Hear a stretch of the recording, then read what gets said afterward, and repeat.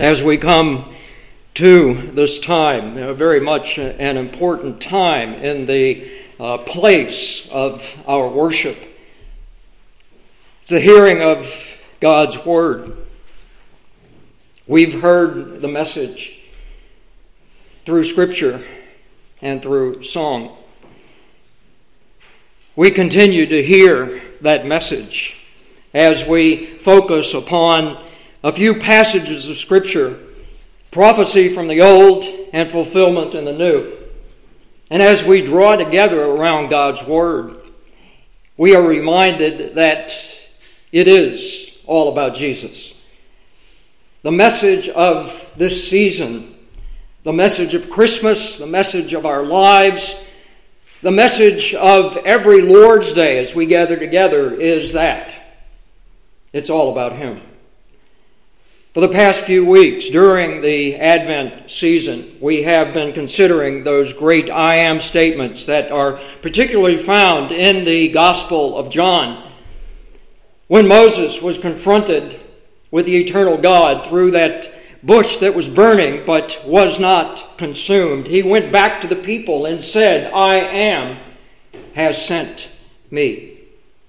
Jesus identifies himself as the I am, that is the eternal God who was in the beginning.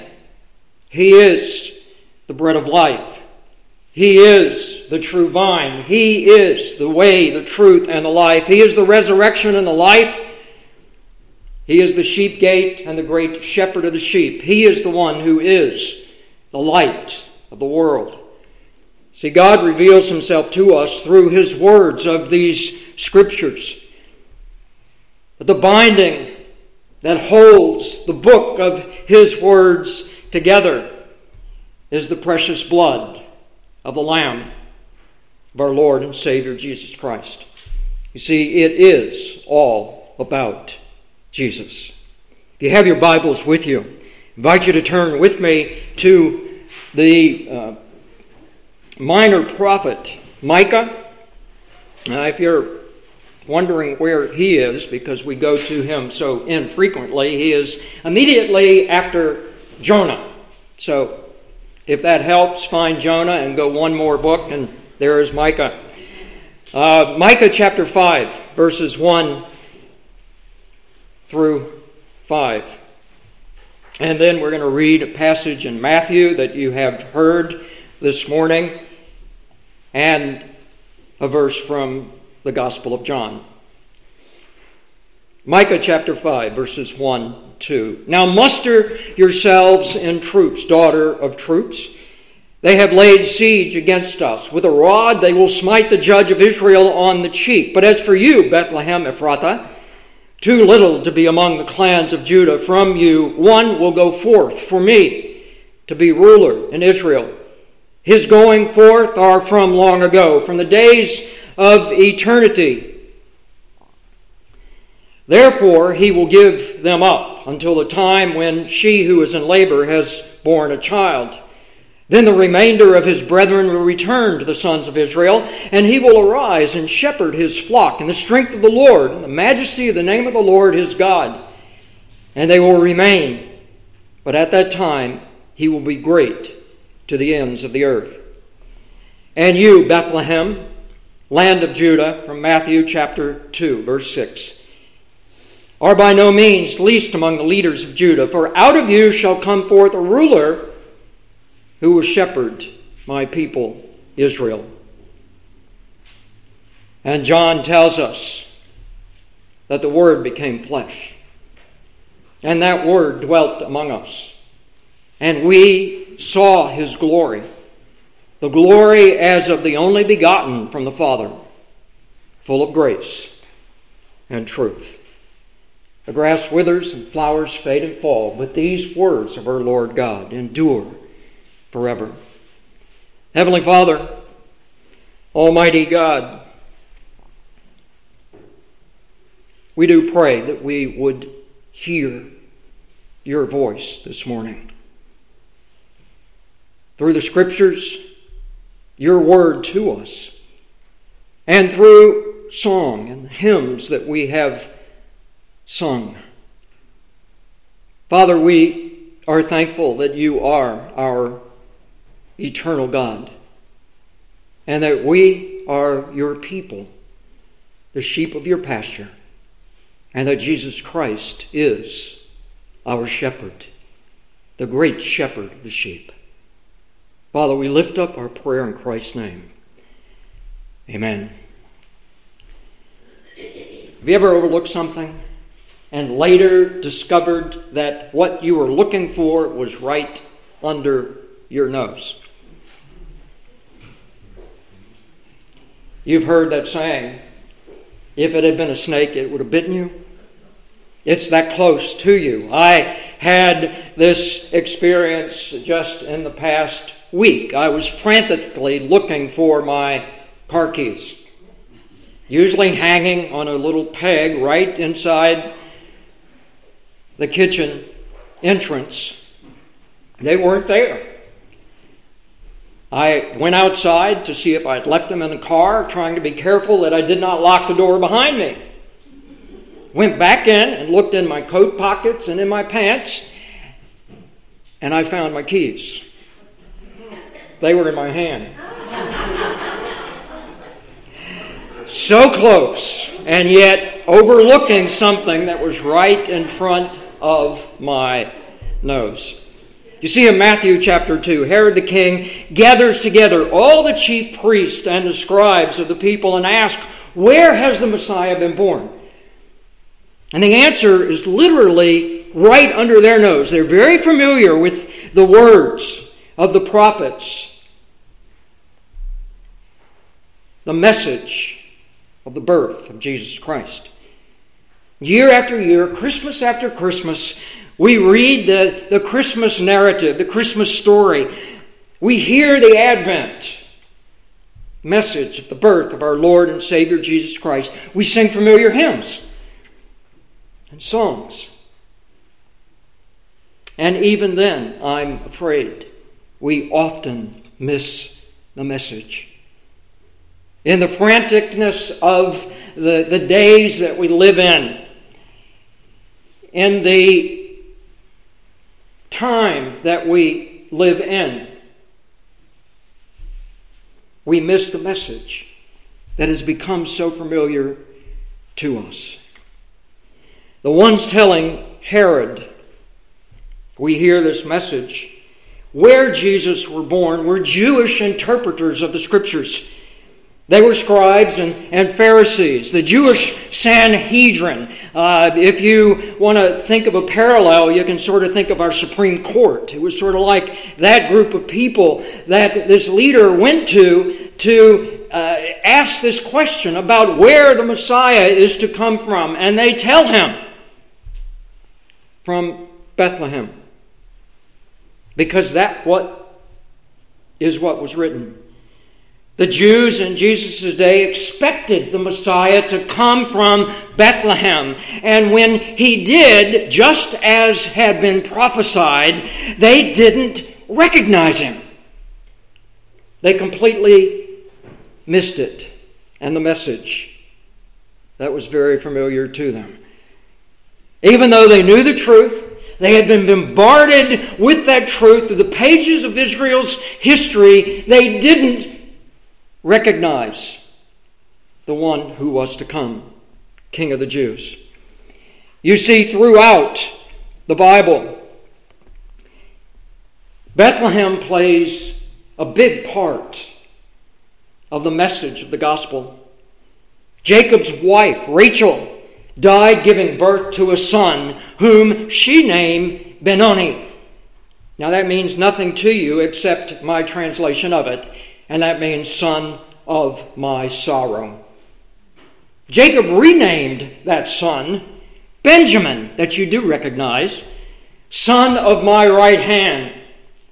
Both of those names point us to the one who is at the right hand of God even now. For he was a man of sorrow, Isaiah said, acquainted with grief. He is now at the right hand of God, interceding for us. David was the son, an Ephrathite of Bethlehem in Judah, whose name was Jesse. and he had 8 sons. And Jesse was old in the days of Saul, as we read in 1 Samuel 17, advanced in years among men. David, his son, tended to his father's flock. Where? In Bethlehem. David, as a king, was given a promise. In 1 Chronicles chapter 17, the kings of Israel were supposed to be shepherds of God's people, the sheep of his pasture, and we know, don't we, that most of them then, and most of those shepherds even today, fail miserably. But to David, God said this in 1 Chronicles 17. When your days are fulfilled, that you must go to be with your fathers, that I will set up one of your descendants after you, who will be of your sons, and I will establish his kingdom. He shall build for me a house, and I will establish his throne forever. I will be his father, and he shall be my son. And I will not take my loving kindness away from him, as I took it from him who was before you. But I will settle him in my house and in my kingdom forever, and his throne shall be established forever. See, we read those words also in Micah, that minor prophet, who was a contemporary with Isaiah, as he speaks to God's people, the northern kingdom of Israel, separated from the southern kingdom of Judah. And he speaks to Israel just before the fall of that kingdom in 722 BC to the Assyrian Empire. Micah speaks words to God's people to convict them of their disobedience and their sin. But those very same words are used to encourage them through the difficulties that they are about to face. God's promises made to Abraham and Isaac and Jacob, those promises that go all the way back to Genesis 3:15, that proto-evangelion, that first message of the good news, are fulfilled in God's chosen ruler who would rule over his people as a king and a shepherd forever. Assyria would come in and occupy Bethlehem. But Assyria would never conquer Jerusalem. And Micah says some 800 years before it happens, from the Assyrian occupied territory, even Bethlehem, God one day is going to raise up a ruler for his people who is a shepherd king. See, Jesus' birth was a fulfillment of that prophesying. The hope bound up in the covenantal promises that God had made to his people find their ultimate fulfillment in Jesus. Because it's all about him. Here's the one born in the city of David, Bethlehem, which literally means the house of bread. This is where the bread of life comes from. This is where our Savior is born. Matthew uses this prophecy and these words and applies them to Jesus, the Messiah. These Jewish people hear Jesus preach as he began his earthly ministry later on in those early years of that first century. And they all expect that the Messiah would have come from Bethlehem. And here is Jesus from Nazareth of Galilee. Micah tells us that all the Jews in Jesus' day knew that the Messiah would be born in Bethlehem.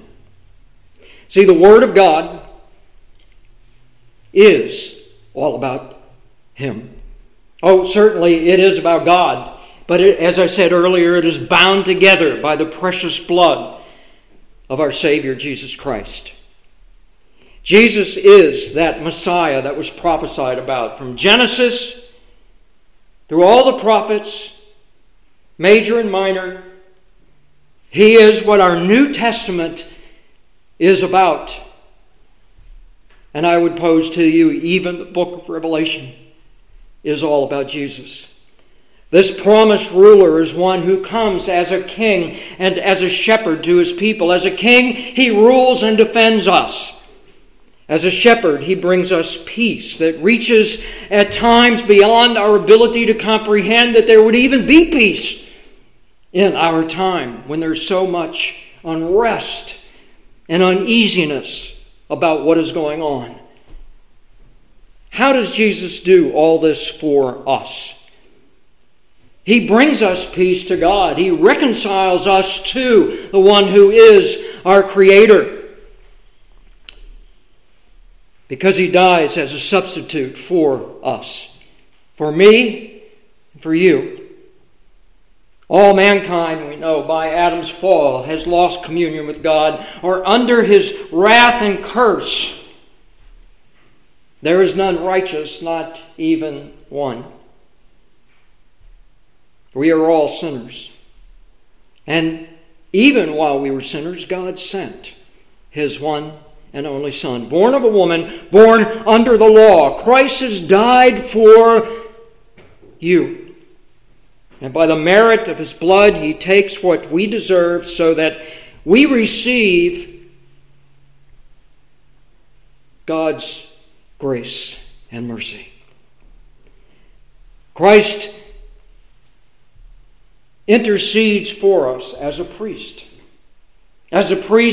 who offers up his sacrifices daily in the temple, in the tabernacle, offered those sacrifices on behalf of the people. Jesus offers up himself as a sacrifice to satisfy divine justice, to reconcile us to God. He continues to intercede for us because he is physically at the right hand of God right now. He said, "Peace I leave with you. Peace I give to you. Not as the world gives, do I give to you. Let not your hearts be troubled, neither let them be afraid. Believe in God. Believe also in me." See, Jesus Christ is the one who has come as a fulfillment of all of the promises that he has made, that God has made to us in his word. The promises in Micah were first made to God's people centuries ago, to a people that were about to be invaded by a foreign enemy, an army. And you right now can stop and think what that would be like, what it would feel like if your home country, if your land here today were invaded by a foreign power, by a foreign enemy. You know, we live in what is called the Bible Belt. And even so, sometimes it's easy to miss and truly appreciate something that is right in the palm of our hands, right under our very noses. We grow so accustomed to the words and the hymns and the songs and the Christian phrases that fall so easily off of our lips. We sing those hymns and read the Christmas narrative and hear it read. But do we really know? Really know? With our head, with our heart, the one who was born in Bethlehem, the city of David, the one who is the Messiah, Christ our Lord. See, this season is all about Jesus. Every Lord's Day is all about him. Every day. We can break it down even further than that. Every breath we take is all about him. He is the calm in the storm. He is our bread in the midst of famine. He is living water in a dry land. He is light in the darkness. He is the faithful shepherd who gathers his people as sheep into the sheepfold, where they will find peace and rest for their weary and fretful and fearful souls. He is our Prince of Peace. He is the King of Kings. He is Lord of Lords. And we can say, if asked, what's it all about? Every one of us will say it's all about Jesus. All Scripture from Genesis to Revelation reveals to us this one who was born in Bethlehem, our Savior, Christ the Lord. Heavenly Father, Lord, we do pray as we close this time here today that it would have been, as we leave here, all about Him.